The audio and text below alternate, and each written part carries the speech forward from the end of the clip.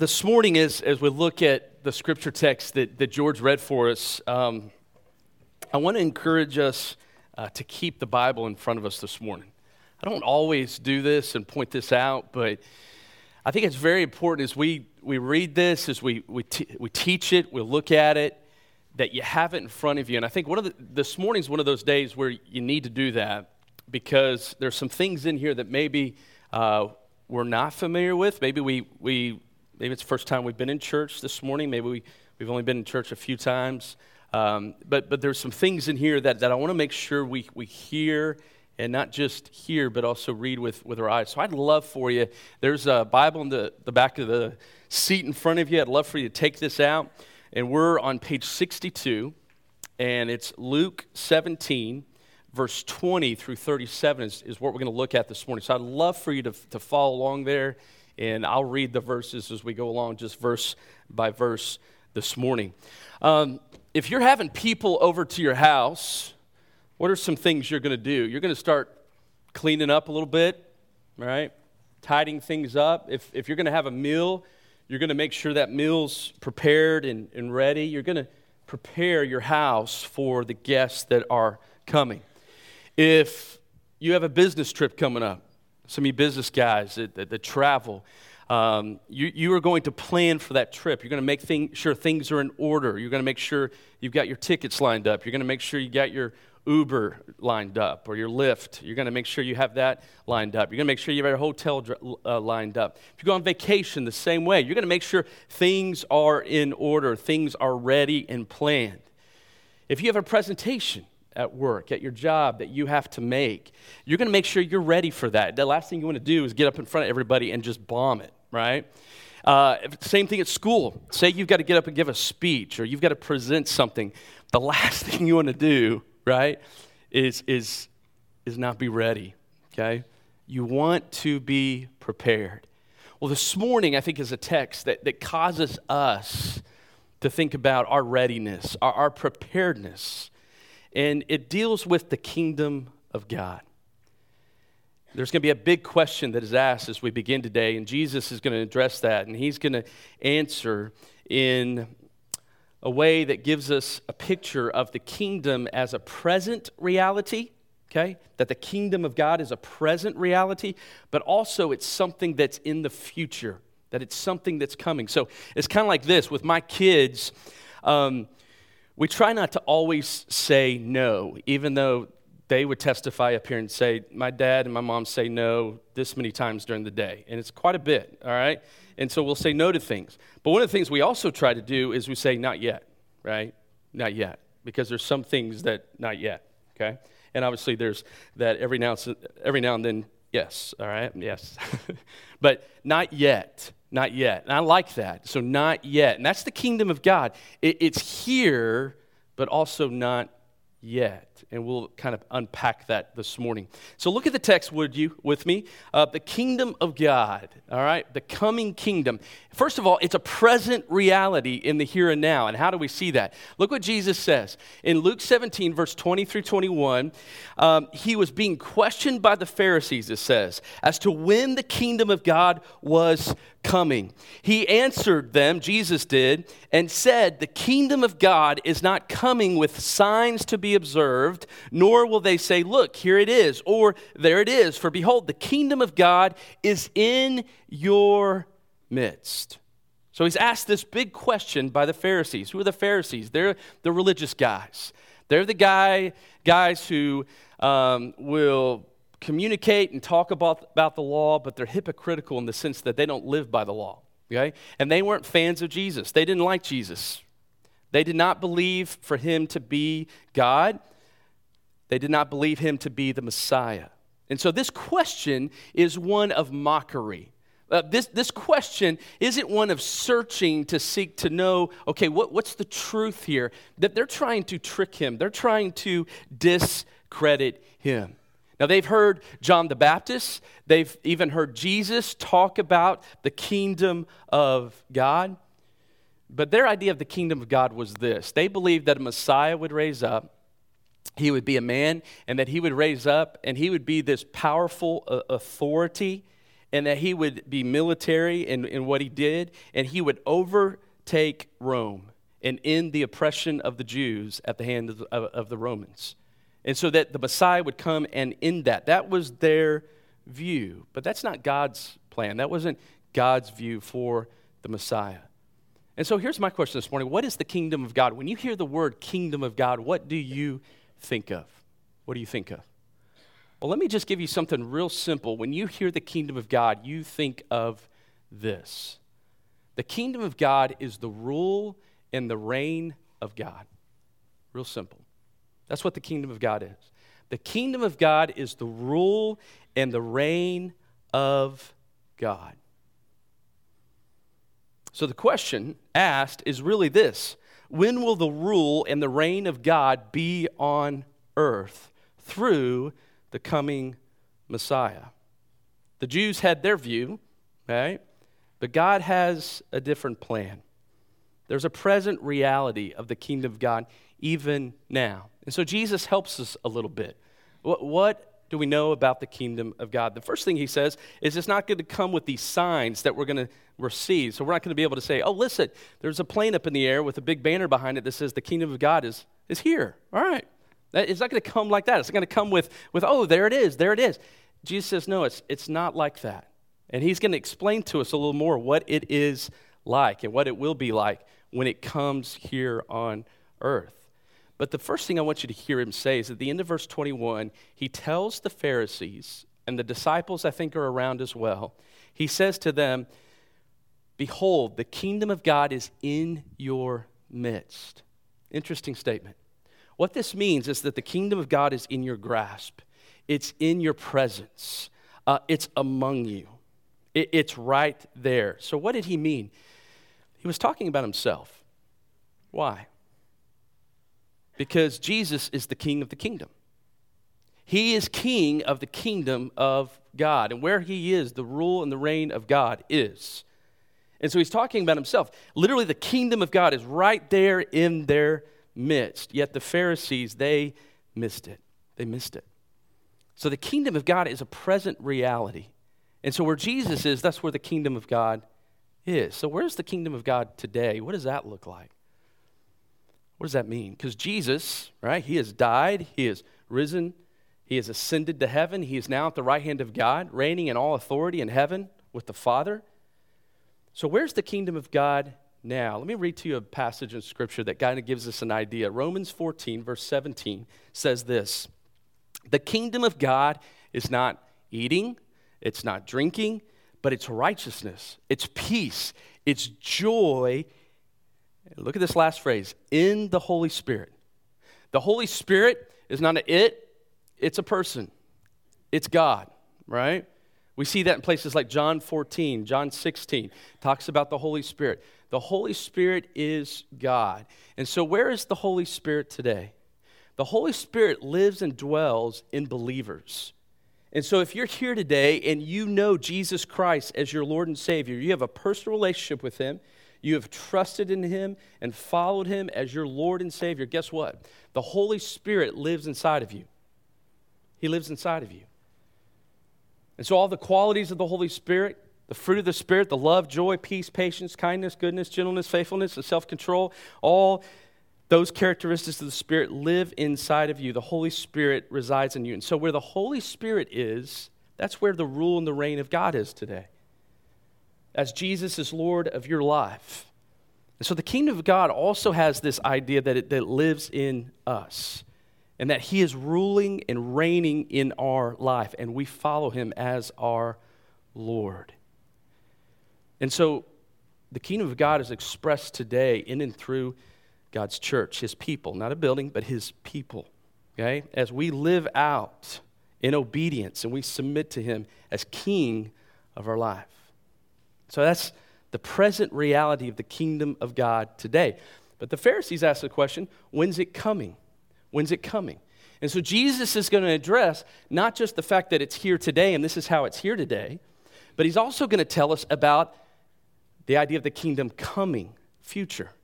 And so what does that look like? And he addresses that next. Look at verse 22. He turns now to his disciples. Who are his disciples? Right? They are his followers. This could be 12 disciples. In some cases, it's more than that. There's other disciples as well that Jesus had than just those 12. But he's speaking to his disciples, his followers, and he says this: the days will come when you will long to see one of the days of the Son of Man, and you will not see it. They will say to you, look there and look here. Do not go away and do not run after them. And Jesus right here is talking about the kingdom of God. It's not yet fully revealed. We don't see it yet, okay? It hasn't come yet. And so there's a patience here. There's a patience that we have to have. Listen to how he talks to his disciples. He says, the days will come when you long to see the days of the Son of Man. First of all, who's the Son of Man? Okay? It's capitalized there. I heard some people say Jesus. That's exactly right. Okay? In Daniel chapter 7, so when you think of Son of Man, I want you to think of Daniel 7, 13 through 14. I love this passage. It says this: I kept looking in the night vision. This is Daniel. And behold, with the clouds of heaven, one like a son of man was coming. So there's that phrase. So this is written hundreds and hundreds of years before Jesus. There was a son of man that was coming. He came up to the Ancient of Days. He was presented before him, and to him was given dominion. There was dominion, authority, power, control, glory, and a kingdom, that all the peoples, nations, and men of every language might serve him. And listen, his dominion is an everlasting dominion, which will not pass away. His kingdom is one which will not be destroyed. And so now, hundreds and hundreds of years later, Jesus comes, and he is that one. He is the Son of Man. He is the Messiah. So that word, Son of Man, carries with it the idea of Messiah, that he is the one who is come to save, right? And he is king of the kingdom of God, of a dominion that is everlasting and will never change or go away, his rule and reign. The Son of Man is used about 80 or 90 times in all of the Gospels. And so Jesus uses it here to speak of himself. And it says here, the days of the Son of Man. It says the disciples will long for the days of the Son of Man. Why might the disciples long for those days? Because they have suffered. They've been ridiculed. They've been rejected. Have you ever been rejected for following Jesus Christ? Have you ever been made fun of? Have you ever been laughed at? The disciples had. They knew what that was like. And so they longed for the kingdom to come. They longed. And Jesus here is giving them a word of patience. A word of patience. Because during those days, as they're longing for the kingdom to come, there will be what we would maybe call messianic pretenders, people who say they're the Messiah. There will be people who are false teachers and false prophets who will say, hey, that the world's going to end on this day. Okay, we've heard that before, right? That the world's going to end on ... date, right? And Jesus says, hey, listen, don't follow them. Don't follow them. Don't go after them. Don't listen to them. Okay? You're going to see a lot of that. We see a lot of that. We will continue to see a lot of that. And Jesus says, don't follow those people. What's interesting is Jesus says in Matthew 24 that there will be some that will be so deceived, lied to by others. There will be some that even fall into that. And he says, yes, even the elect. That's how strong the deception will be. And that's serious. And so we've got to be aware of that. So here's what Jesus does. He says, hey, listen, the Messiah, Jesus Christ, talking about himself, will not come in secret, okay? It will be something that is recognizable, okay? You will recognize it. And here's what he's going to say. Look at verse 24. For just like lightning, we've seen a lot of that lately, just like lightning, when it flashes out of one part of the sky, it shines to the other part of the sky, so will the Son of Man be in his day. So the kingdom of God will be visible. It will be unmistakable. Think about lightning, all right? There's been a few times the last few weeks, it has just lit up the whole sky, from one side of the sky to the other, and just surrounded us. And he says, that's what the Son of Man will be like when he comes. It will be evident. You will know. Think about Jesus. The first time he came as a humble babe in a manger. in a very obscure, remote town, largely unnoticed in Bethlehem. He came in humility, bringing salvation as a lamb. That's how he came. His second coming, it will be visible, it will be unmistakable, it will be universally, right? And he will return in all glory to execute judgment as the lion. That's how he will come. He will come that way. But before that day, Jesus says, before that day comes, so again, patience, right? Before that day comes, look at verse 25. He says this, first, the Son of Man, he, talking about himself, Jesus, must suffer many things. He must be rejected by this generation. So what I love about this is the kingdom of God has order, divine order. God has a plan. God is working his plan. We sung about this. Philippians tells us, Paul says that God has a plan. He is faithful and he will bring unto fruition. He will bring to completion all that he is working out. He has order. He has a divine order. And so first, Jesus says, the Son of Man must suffer. What is that talking about? It's talking about his death on the cross, right? Jesus must first die. He must face death at the hands of sinners. And he will die on the cross. But what's significant about his death is that he took the place for you and I. You see, Jesus is God. He is perfect. He has no sin in him. Yes, he is human, okay? But he is God. 100% God, 100% man. He has no sin in him. He was tempted just like you and I. We've talked about that in the last couple of weeks. But he never disobeyed God. Never. I mean, think about that. How many times do we get through the day without doing that? Never, right? We all fall short of that. Jesus never did. And he hung on the cross, went to the cross, and he died for you and I. He took upon himself the punishment that you and I deserve because of our sin. The Bible says that the wages of sin is death, right? We all deserve that. We all deserve judgment. We all deserve punishment. But Jesus willingly went to the cross and he suffered for you and I.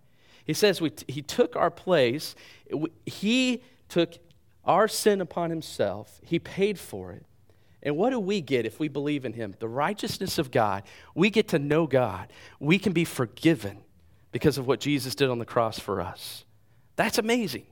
And Jesus has that in view here as he's talking to his disciples. He says, first, I've got to do the work of God. I've got to go suffer, and I've got to be rejected by this generation.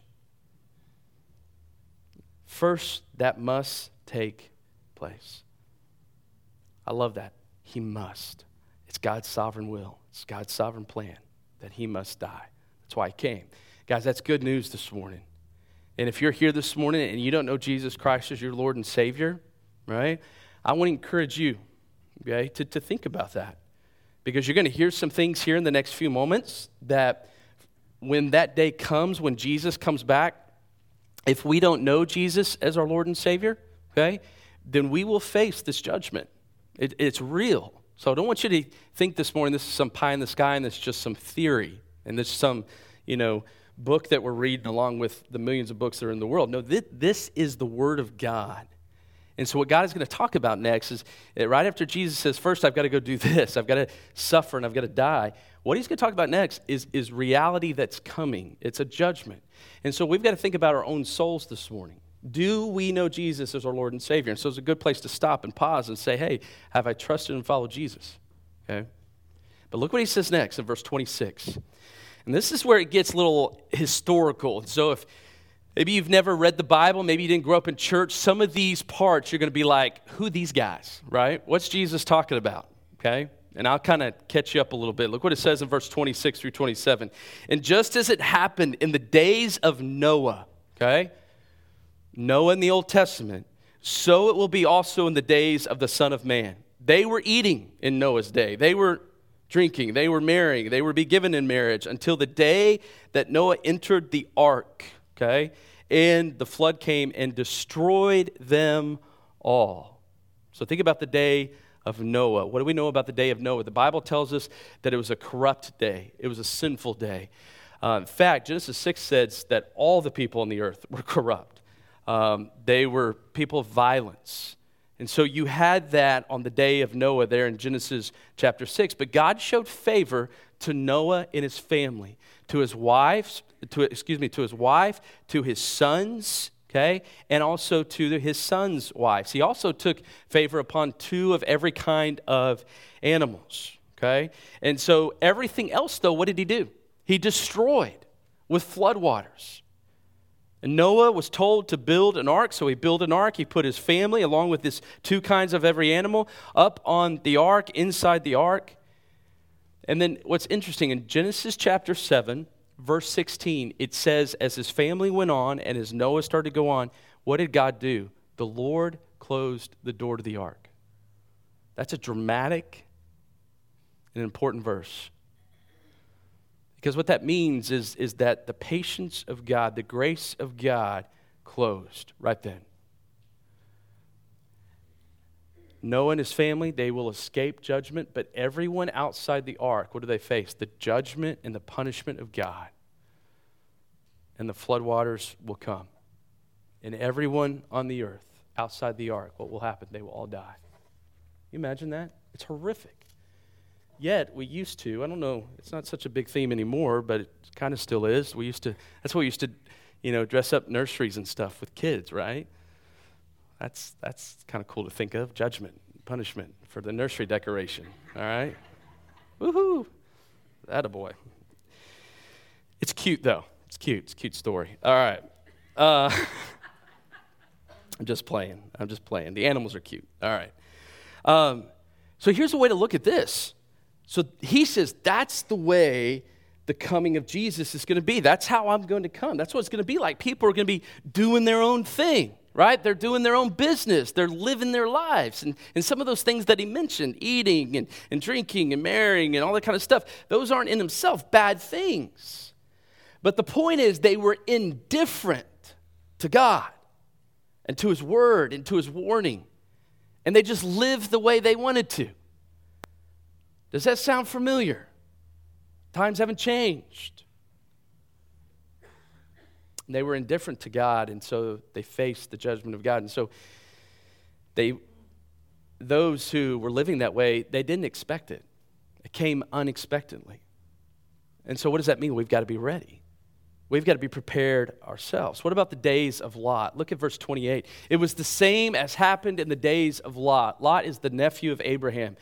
They were eating, they were drinking, they were buying, they were selling, they were planting, they were building. But on the day that Lot went out from Sodom, it rained fire and brimstone. That's burning sulfur.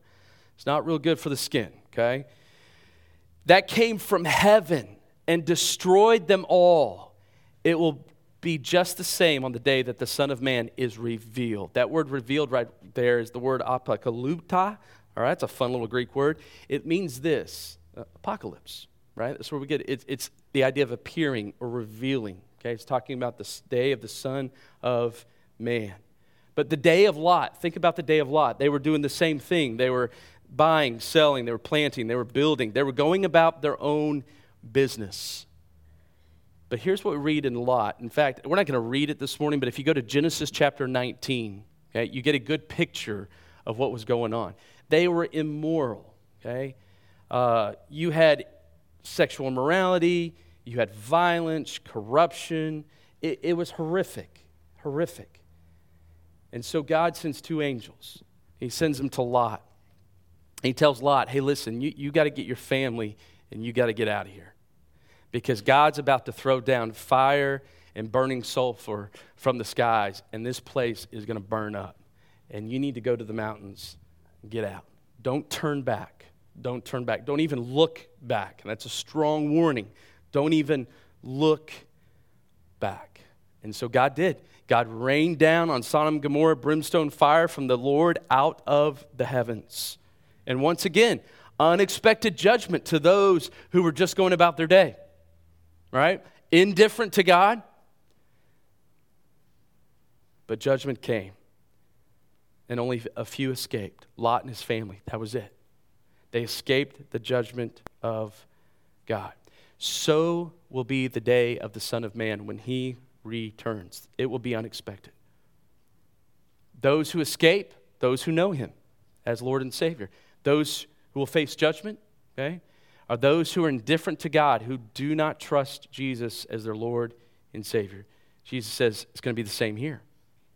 But then look what he says next in verse 31 through 33. On that day, the one who's up on the housetop, all right, rooftops were low back then, and so it was a low rooftop. There will be those who are on top their housetop, whose goods are in the house. You must not go down to take them out. And likewise, the one who is in the field must not turn back. Then he says this, remember Lot's wife. We'll go to her in a second. Whoever seeks to keep his life will lose it, and whoever loses his life will preserve it. So Jesus gives this picture of that day, of the Son of Man returning. And he says, listen, there will be one on his rooftop trying to flee the coming judgment. And Jesus says, hey, listen, don't bother with going down to get your pictures, right? Don't bother going down to get your Xbox, okay? Don't bother going down to get, that thing you just love, that family heirloom or whatever it might be. Don't bother going down to go get all that stuff. Don't bother going down to get your wallet. You're not going to need it, right? Don't bother going down to go get material things in that day. And he says, just like Lot's wife, remember her, he says. Don't be like her. What did she do? So Lot and his family, they're fleeing, right? They're running out of Sodom and Gomorrah. They're getting out. But what does Lot's wife do? She turns back. And God said through the angels, do not turn back. And what does she do? She turns back. And what happens to her? She turns to a pillar of salt. Just like that. Just like that. Do you think God is a God that should be tested? No. No. I don't know if there's another place in Scripture that doesn't clearly attest to that. He is not a God that should be tested. Don't test him. She turns back. Why? Because her heart is in Sodom. Her Lord is in Sodom. She loved things in Sodom more than she loved God. And that's what Jesus is saying here. Hey, where is our heart? Do we care more about the things of this world than the things of God? He wants us to get that. He wants us not just to be an act of knowledge and mental exercise this morning and walking through and, hey, I just want to tell you this is what it's going to be like this. No, he wants to speak to the heart. And he say, hey, what are you attached to? Because Lot's wife, man, ignored the warning of God. And you might think, well, that's just so simple. Just, lady, don't turn back. But her heart is there. Her loves are there. And she turns back. She ignored the warning of God. And Jesus says, hey, listen, whoever seeks to keep his life, like if you want to have control of your life and you want to be the ruler of your life now, here on earth, you will lose it like Lot's wife did. But if you lose your life now, if you give up reign and give up control and you trust and you submit your life to Jesus, you will save your life. You will be preserved. Okay, just like Lot and the rest of his family, minus Lot, his wife, and just like Noah, you'll be saved. Then look at verse 34, and we'll wrap up here. I tell you, Jesus says, on that night. So I want you to, okay, we just pause for a second, take a little break for a second. So what he's about to say next should hit, right? It should land, okay? So read it with me if you will, all right? I know we're getting a little long in the service. We've got just a few more minutes. You're doing good, right? You good? If you need to pick up that coffee next to you and take a swig, do that right now. I want you to get this last part. This last part is good. Listen to what he says because it's real, okay? This is a good time to take the break for this. I was sitting at a football game Friday night, all right? I have a few passions in life. I love God. I love my family. And, man, I think a close third might be the Colony Cougar football, all right? I'm a big Colony Cougar football fan. One, I love the guys on that team. I get to talk to them every Friday before they go out and play. So that's one of the reasons. But I love to sit with my family and other people from the community and watch the Colony football. I love Friday nights. I do. This Friday night, as I'm sitting there at halftime. Halftime's real long. If you've ever been to a high school football game, halftime's about as long as the game is, okay? And the reason is because it's band time, man. It is band time. It's dance time. I mean, everybody's got their time. So I was watching, and there's signs that go up Friday night on each side of the band from Frisco Heritage. And so, by the way, the Colony just took care of business and handled them, by the way. You need to know that, right? So that's what they do, man. They just do that. So, but the band had their signs up, and it said this, the most astounding fact. And I thought, oh, this is going to be interesting. It was like this big billboard. It said the most astounding fact over here. I thought, oh, wonder what's going to come up over here. And then it said this, and so this is heartbreaking, right? It said the most astounding fact is that the universe is in you. And I just went, whew. I was here because we were up by like 50 at halftime. But then my heart just went, whew. What? That's the most astounding fact? Might be the most astounding lie, right?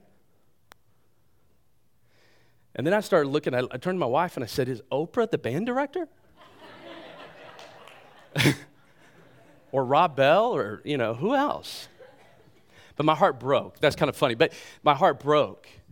My heart broke. My heart broke. Those are the messages in subtle, I think this was pretty bold, ways that just come out. That's a lie, by the way. Okay? And sometimes you may hear that. That's an Eastern way of thinking. That's a Hindu, Buddhism kind of way of thinking. That's where that kind of stuff comes from. That's not true. Okay? I don't even know what that means, to be honest with you, right? But the reason I bring that up is this. The most astounding fact, okay, is right before you this morning in this text. That there is a king of the kingdom. His name is Jesus. It's a real kingdom, okay? And he suffered for you. He died for you. He loves you. He is not some king and some God who's far off that can't be reached. No, he's one that came down here to earth. And he gave up his life and he laid it down for you. And here this morning, he wants you to know something. And he doesn't want you to miss it. He's coming back one day. And he's coming back for those who are his children so that you can be with him forever. And so this next part right here is big because when he comes back, there's going to be some division and separation that's tough, right? But this is the most astounding fact, right? And so look at this again, verse 34. I tell you, on that night, there will be two in bed. So it's kind of a picture maybe of a husband and wife. They're sleeping. One will be taken, the other will be left. Then there will be two women, and they will be grinding meal, okay, at the same place. And so this is a picture of a mom and a daughter going, and they're grinding wheat and other things to make something. One will be taken, and one will be left. Then two men will be in a field, so they're working, right? They're working the crops, plowing, you name it. One will be taken, the other will be left. Will be left. Jesus says at the time of his coming, that's what will happen. So get that picture this morning. You have a picture of husband and wife. You have a picture of a mom and daughter. You have a picture of two guys at work. And he wants us to get that picture. And he says, listen, one will be taken away. I think the idea of being taken away is the same idea when Jesus ascends to heaven in Acts 1. Verses 10 through 11, it says that Jesus was taken away into heaven, okay? I think that's the same idea here. Those taken away, okay, are those who are going to be saved. They're going to escape the judgment of God at that time. I think the ones left, all right, the word left means to be disregarded or left alone. So I think that means they'll be the ones who face destruction and judgment. Whatever way you take these words, take away or left, it really, there's some interpretation over this. There's people that debate over it. It really doesn't matter. The idea is that there's separation, okay? Some will be saved and some will face judgment. And so let that land. And so what does that mean for you and I as a church, as the people of God? Is this, man, we are to be sharing the gospel faithfully because there is a day coming that will happen like this. And so God wants to use his people. We are his voice today. We are his messengers. We're his ambassadors to go out into the world and to share the hope of the gospel. Will everybody receive? No.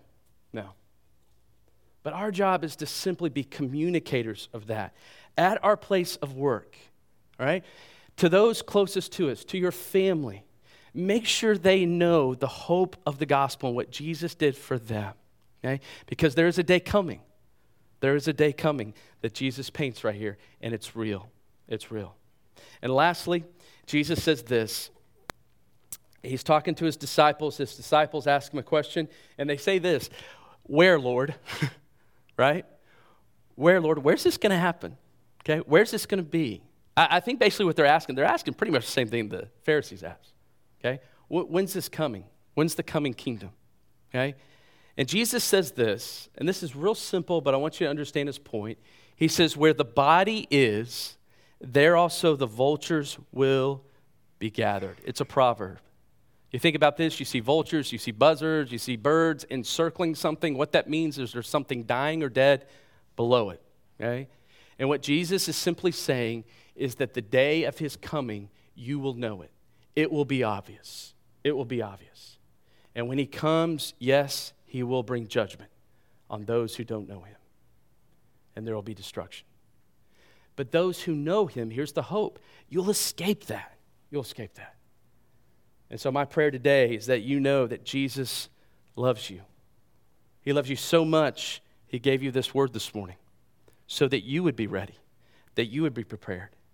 He died for you. He took your place. He went to a cross, and he paid the price for your sin so that you could know him and that you could have a relationship with God the Father and that you could live with him forever. So today, if you're here and you don't know Jesus, I'd love for you to take this time that we have in here and maybe just say to Jesus, hey, Jesus, I'd love to know you. I'd love to have a relationship with you. I want to trust in you. I want to follow you and respond to this word today in that way. And then maybe after the service, tell somebody, talk to somebody and say, hey, listen, how can I grow? How can I follow Jesus? What do I need to do? And there are people all around you. I'm here. There's others. Also, during our time in just a second, we're going to have one of our elders, Graham, and his wife, Suzanne. They're going to be over in this corner to the left. They'd love to talk to you. If you're here, we're going to sing in just a second. They'd love to talk to you and pray with you as well. All right? Let me pray for us, all right? Let's pray together.